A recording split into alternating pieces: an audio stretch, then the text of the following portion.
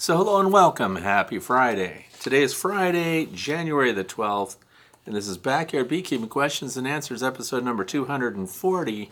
I'm Frederick Dunn, and this is the way to be. So I'm really glad that you're here with me today. We have a little bit to talk about. I'm finally got my voice back after being at a conference and talking for several days on end and just getting hoarse, to be honest. So what's going on outside? Well, for one, we've lost electricity because we've got storms whipping through here, high winds, and the temperatures are going to drop really bad. It's 39 degrees Fahrenheit outside, which is -4 Celsius. And I think that's actually 4 Celsius. I don't know why I wrote the minus. 39 Fahrenheit, 4 degrees Celsius, 13-mile-an-hour winds, constant. And we're going to have wind gusts in excess of 60 to 70 miles per hour. There are people that have been without electricity all week here where I live. Can you imagine that in the wintertime? This is why you need a wood stove and oil lanterns and things like that, just in case you lose power. Relative humidity is 60% out there, and rain, wind, snow, it's all transitioning. And that's why some of the things that I'm saying now are going to be important to you if you're in the northeastern United States, because that's where the storm's headed, and I'm in northwestern PA. So today's your chance to strap things down. In the opening sequences, I just did a walk around. That was the calm, not before the storm, kind of between the storm, because it just happened. It blew down trees and things like that in the woods. I think about that a lot. What would you do 2 o'clock in the morning, you're sound asleep, freezing cold, you lost electricity, and one of your trees falls over and knocks a big hole in the roof of your house? Yikes. There are people that could be in real trouble. And if you're rural, like I am, when the power goes out, I thought, we'd be at the tail end of things, that it would take them a long time to get our power back on, but they had power on in 6 hours for us and others, thousands of people still. So anyway, I only say that because I want you to be prepared in your minds for your bees and yourselves. One of my hives toppled over, not the end of the world, because it did not break apart in the upper boxes, which is where the cluster is, and it fell over. The bottom box broke the seal, fell over to one side, so all I had to do was tip it back up, and then this time strap it down tight. So I just mentioned that. I want you to think about your own hives, how they're situated. The direction of the wind has shifted. Normally it's prevailing winds out of the west, which is kind of how I plan when I'm setting up my hives and equipment, but it shifted on us and now it's coming out of the southwest and headed to the northeast. So who knows what the heck is going on. So if you want to know what we're going to talk about today and you have access to the video description, I know some of you don't, you need to look down there and you'll see line item by line item the topics that were submitted. Now, if you want to know how to submit your own topic for consideration, please go to thewaytobe.org and click on the page marked The Way to Be. There's a form for you to fill out. This is also a podcast on Podbean. So if you Google The Way to Be podcast, you'll find out if whatever your podcast service is carries it. And I think you'll be happy to find that you can just listen to this instead of having to watch it, maybe while you're driving or maybe you're working or something like that. So I think that's about all the housekeeping. We had a great time at the conference. I'm going to talk about that a little bit at the end because there is an item I want to talk to you about which really I thought was really fascinating and interesting. So we're going to start right off with question number 1, which comes from David Miller from Bryan, College Station, Texas. My area of Texas will be having its first hard freeze of the winter starting on Sunday. I think a lot of people in the south are getting freezing temps, some of them worse than ours up here. I have ordered the insulated inner covers. That should be here today. Would you suggest placing these on the hives tomorrow with the temperatures as high as 63, or to wait until after the freeze for when the multiple days of warm occur? The hives currently have wood inner covers from the current season. Not sure if the current propolis seal would be of great benefit than placing the Bee Smart covers. We'd love to hear your feedback. This is a toss-up, but it says here that Let's see, you'll have several days of warm weather coming following that. So this is a risk late in the year when you take apart your hives and you break the propolis seal because the bees don't have the warmth necessary to reseal the damage you're about to do. One of the things I personally would do in that situation, since you have warm weather coming after the freeze, because that's when your bees are going to be desperate to recover, they're going to be looking for resources, and hopefully you're feeding something on top of that insulated inner cover when you add that on. So the Bee Smart covers are smooth on the bottom. So they do need propolis to glue them up a little bit, and you'll have to strap them down to make them hold their place. So I personally toss up, I would wait. What I would do right now though, if you can get a hold of some insulation like Reflectex, double bubble, whatever, and put that on top of your inner cover without pulling up the inner cover. Take the outer cover off, put Reflectex insulation, a couple layers of it wouldn't hurt. Put your lid right back on there and you'll help create and retain the heat capsule inside the hive. And then I would wait because you've got consistent days of warmth coming after that. That's when I would break the propolis seal, swap out your existing wooden inner covers for, it sounds like, the Bee Smart Designs insulated inner covers. Then you can put those on there and hopefully they'll have some time to seal things up and you'll be good to go. So, but changing and modifying hive configurations once winter has begun can be very unforgiving in some parts of the country, but down where you are, that may be okay. Let's move on to question number 2, which comes from Victoria from Newburgh, New York. I'm from New York and recently had a bear get into one of our hives. We were unable to transfer the bees that were left back into new boxes. There seems to be a good amount of bees left, only one deep brood box. Frames were destroyed and we switched them out. Is it too cold to do an inspection to see if we still have a queen? We didn't see her when we were moving the boxes, but we did it quick because of the cold. My question is, if we don't have a queen, what do we do? Now this is interesting. I'm glad Victoria asked this. A lot of people are asking the same question. This is January. If you don't have a queen right now, first of all, I'll answer the part of the question right off the bat. Should we inspect and find the queen? No, don't bother. Once wintertime starts, once you're deep into it, and let's face it, January has begun, and this is the middle of things for us here in the Northeast, and I'm assuming the same for the state of New York, right? So whether you're southern, eastern, western New York, it makes no difference. I would not be inspecting to see if you have a viable queen right now. If she makes it, you're going to find that out when the weather warms up. If she didn't make it, if you don't have a queen, it will change nothing for you. And this is why this is so hard for some new beekeepers to stay out of their hives in the wintertime. Please do not expose your bees to the cold weather just because you need to know something. You have to ask ahead of the game, what would you do with the knowledge you're about to gain, right? So let's say you find out your queen's gone. What are you going to do? Buy a new queen? Nope. I attended a state meeting for the state of Pennsylvania. Randy Oliver was talking, and that was already back end of October. And he flat out said, if anybody is trying to sell you a queen this time of year, it's unethical. So now we know that Randy Oliver is very plain spoken, but the truth of the matter is that won't change much for you. In other words, a new queen at the end of the year or in the middle of winter or something like that, what is she supposed to do? Let's say you did that. Let's try to get both sides of it. Let's say somebody's got this fantastic queen, she's banked, she's mated, she can lay eggs and everything else.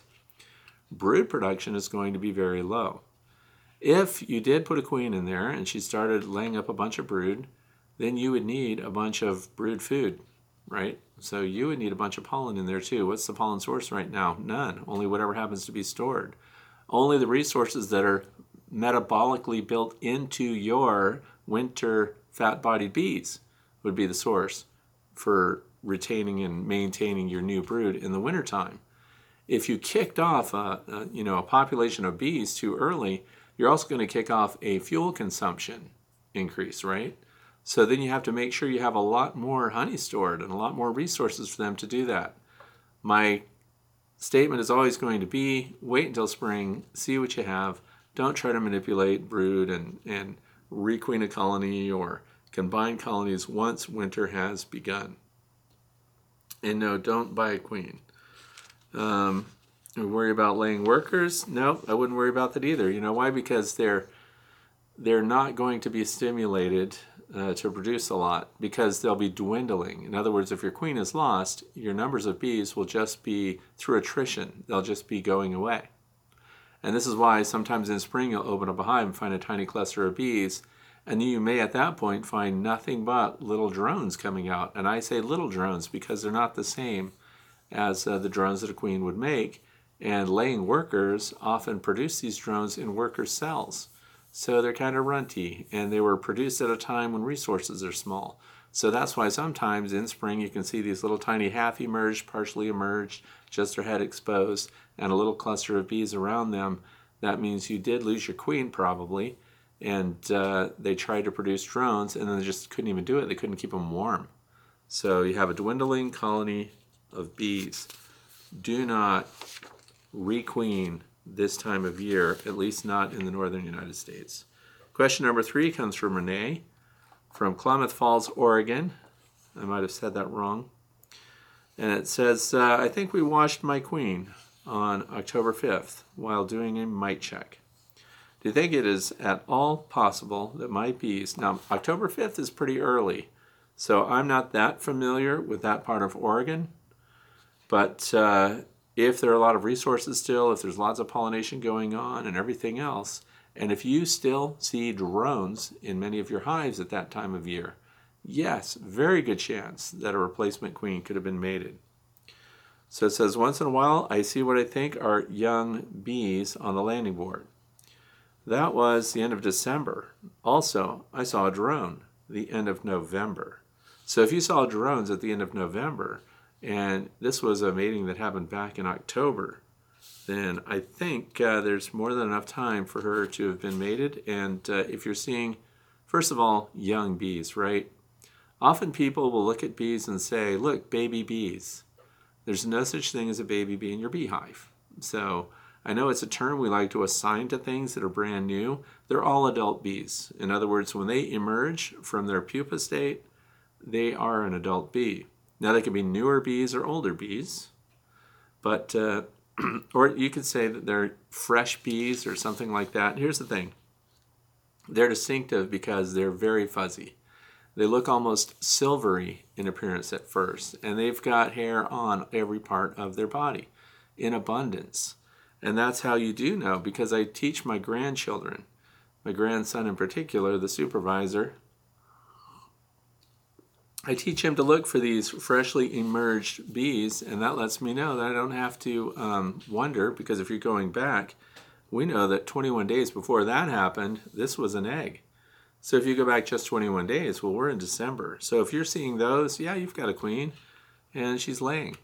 And that's because there wasn't, if she hadn't mated and hadn't been successful, you would not be seeing those fresh adult bees. So that's it. A lot of people are worried about their queens and stuff. Please do not. This is the hardest thing for beekeepers, is to stay out of your hives and not meddle with them in the wintertime. Keep it all closed up, minimal openings, and when you do, the warmest, best day, and be prepared to do the work that you need to, like restoring food, replenishing food and resources, surplus food, emergency resources. Not everyone has left on enough honey. Not every colony produced enough honey through the year. Even though you left them alone, they can find themselves in trouble. And that's because what has happened to us this year? Think about it. What happened this year is we had a lot of temperature flux. We had really warm days when we shouldn't have. Bees were flying when there weren't resources to bring in. This isn't necessarily the fault of the beekeeper. I also think this is not the time to become Darwinian about it. In other words, you'll see some people cross their arms and say, well, if they didn't store up enough honey, then they're probably not well suited to this area and we should just let them go. Well, they are managed livestock here in the United States. So your bees, they're wild. Let's face it, they are, but they're under your control. And we have manipulated their environment and the boxes that we put them in.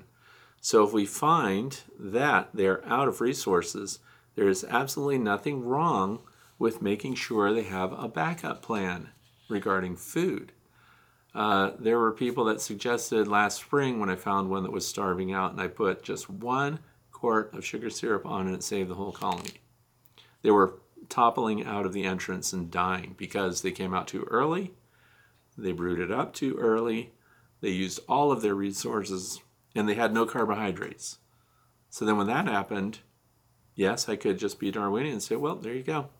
They're all dead. Or for the price of a quart of sugar syrup, I got the entire colony back on track, and they were foraging again, and when the weather broke, they got the resources they needed, turned out to be extremely strong. Those are judgment calls for you. I'm just saying what I personally would do if it's as simple as providing a carbohydrate to make sure that they don't expire on my watch during winter, then I'm going to do it. Of course, I keep records of those that perform really well. So let's move on to question number 4. And this is from Toy, who lives in Boiling Springs, South Carolina. 10 frame, double deep on a solid bottom board, turned to the 3/4 inch side with a standard entrance. Reducer on the larger opening, so roughly 3/8 inches by 3 inches. That's a good opening. I have your insulated inner cover configuration. Hive Life Fondant on top has been placed this week. I also have your hive stand plans, cutting 10-foot conduit in half, so on and so forth. And it says the entrance looks like it's been chewed on one side. My question is, would it be worth it to break open the hive to verify and try to remove the mouse if it's in there? I put a mouse guard on, so it's now trapped inside. If there is a mouse present, I started the year with 2 packages of bees. The other hive and the drone lane queen just never built up after replacing her. So, Toy wants to know if we need to get the mouse out. I need more details about how much chewing was done. If it never opened it more than 3/8 of an inch and just chewed the outside, I don't think there's a mouse in there. So how would you know if there's a mouse inside your hive? Think about that for a second. You see a chewed entrance, you think a mouse got in, you don't have the cameras. I'm a nut about cameras. I have motion activity cameras everywhere. How else can we tell if a mouse gained access to your hive and it's occupying the space? What do you think? Yes, there would be grass, moss, pieces of fiber, there would be pieces of clothing, everything inside the hive. So you take your hive clean out tool, which of all things, I don't have one here with me. You stick your hive clean out tool in along the bottom and you scrape it out. If there's a mouse in there, you're going to pull out little clumps of grass and little clumps of resources that the mouse was using to make its little nest. Because they build their nest right on the bottom. 9 times out of 10, you pull apart a hive in spring, and if it's been occupied by a mouse, all of the nesting material is right at the bottom. Now, if you had an upper entrance, sometimes mice go for that. Why? Warmer up there. So I don't use upper entrances, and I don't have upper venting. I say that every time. I just reaffirm it. I'm just letting you know. There's no appeal for mice to be up in the top of one of my hives because it's not a point of egress. They can't come in or go out through the top of a hive. They have to come through the front door, and they have to deal with any bees that might be down there. So I highly suspect, even without the additional information, that this mouse did not get in there. But I really hope that we'll hear back and find out. Once you probe the landing board area and scrape things out, did you find grass and stuff? I would not pull apart the hive just to find the mouse now. On the next warm day, though, when the bees are coming and going through the entrance, if you have a mouse in there, it won't be when the bees are flying and activity is high. And that's when you close down that entrance again. So right now you think you have a trapped mouse, I would remove the mouse guard and probe around to see if you have grass in there. Just for peace of mind, I would not pull apart the bottom board. Not given the current weather conditions. When you get warm weather, sure, pry up the bottom a little bit, and then that way you can sweep through with your hive tool or something if you want to, and you'll be in good shape. Question number 5, this is from Karen, Western Australia. And it says, have you heard about bees emitting a sound to plants and plant responds by releasing a higher sugar nectar? Okay, I've not heard about the higher sugar nectar, but there was a link to a study here, and Karen sent that to me, but this is a rabbit hole that a lot of people can go into. And here's the thing, I mentioned a couple episodes ago about the sonic bloom. And the problem is, if you start reading a lot of different books, all of them start to mesh together.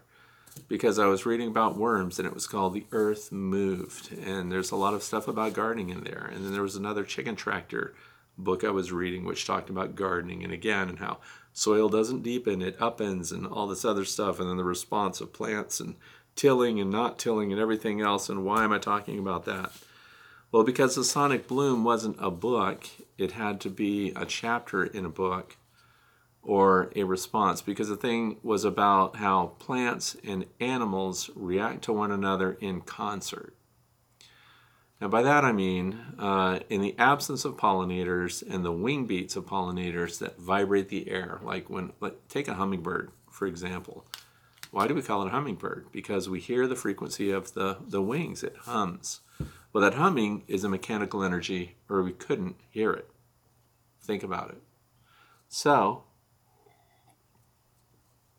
my background is in ultrasonics and inducing sound and using sound to give us information. So here's the thing, it's mechanical energy.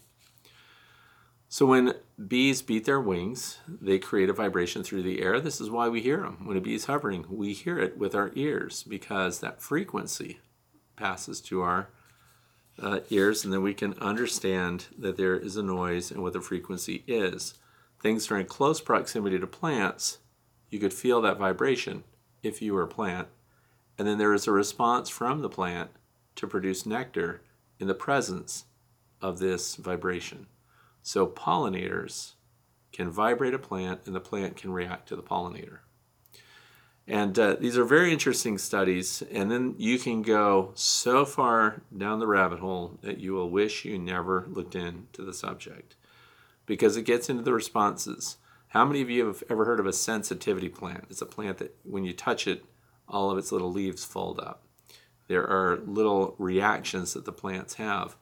Plants can sense other things in their proximity, right? So it makes perfect sense that some plants, it's important to say that, won't produce nectar for the pollinator, because otherwise, in the absence of the pollinator, if nectar were being produced and on the surface of the plant so that the pollinator could come and get it, in the absence of pollinators, if it did that, it would be a complete waste of energy on the part of the plant. This is fascinating stuff, right? So when plants are damaged, interacted with, and when something wants to feed on, they'll produce pollen, they'll produce nectar, and sometimes they'll even produce toxins, which is really interesting too. Plants try to defend themselves. And so they detect even other plants. Plants are smelling and sensing the air and the earth and everything else. This is an interesting science. Now here's the problem. Science often bleeds over into what's called metaphysics, right? So you can go down kind of a weird rabbit hole.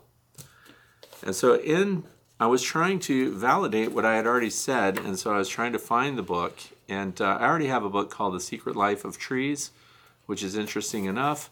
This is another book that I want to show you, and it is called The Secret Life of Plants, and it has a very simple, unassuming plant on the cover here. But this book is chock-a-block with a mix, it's important that you know that, of science and speculation about what goes on and what plants perceive. And they have these incredibly sensitive sensors that they put on plants to see if plants respond to different stimuli and things like that. It goes way beyond just producing nectar. If you get this book, I'm not responsible for the dreams that you have after you understand what the author discloses about plants and how sensitive they are. You think vegans are watching out for animal consumption. There are plants that are, according to this book, afraid of people that have ill intent in their mind. So that's enough said about that. So those are my questions for today. I'm going to go into the fluff section here. I know it feels like things went by quickly, but I wanted to get to the fluff because it's kind of fun. I wanted to talk a little bit about the conference. If you've never been to a honeybee conference, go to a honeybee conference. Any honeybee conference, go to one. You're going to meet people there, get to know people, and you'll start to see the same people over and over again. And I know that my presentations at conferences are a little different than the standard presentation, and it's because I call it infotainment.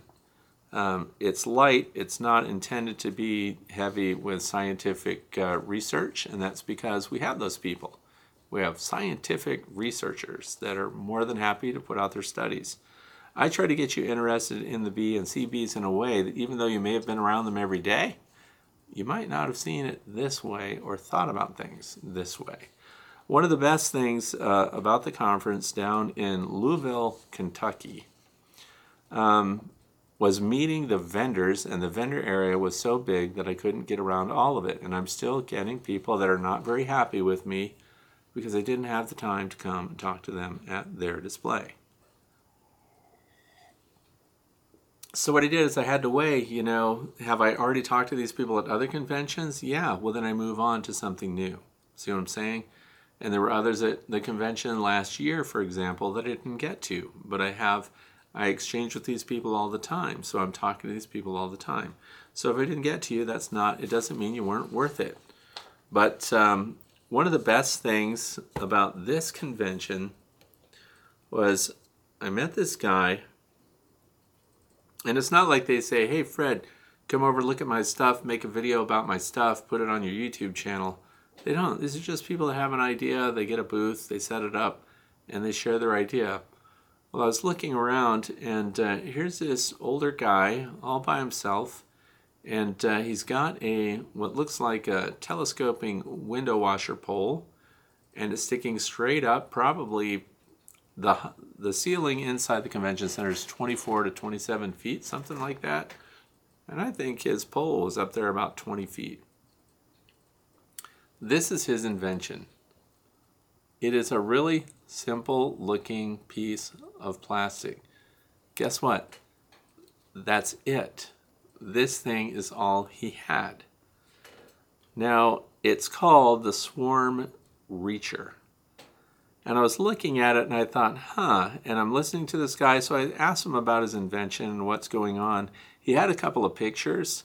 What he does is, this thing is threaded in the end, and it screws onto, your window washer poles and stuff that are telescoping out.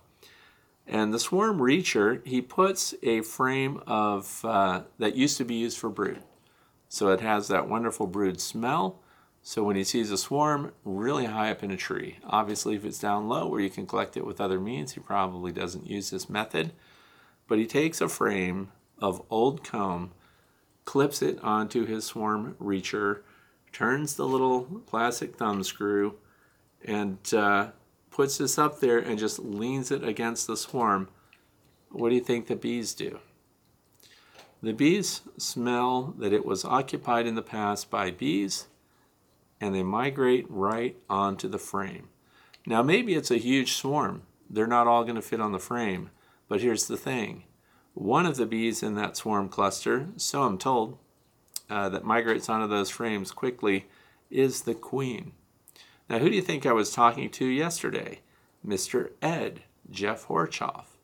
And I brought this up to him, and I said, have you ever used an old frame of brood? And he said he and Randy McCaffrey, Dirt Rooster, these guys are swarm collection dynamos in the South. So they have a lot of exposure, and so what a great source to just happen to be talking to him on the phone and say, hey, does that work? And he said it sure does. And they had a queen walk right out onto the frame. And here's the thing, you don't have to get the whole swarm, just most of them. Get them down there. I'm thinking about how I'm going to use it. How does this look when it's got the frame in it? Well, if you saw the cover shot, this is it.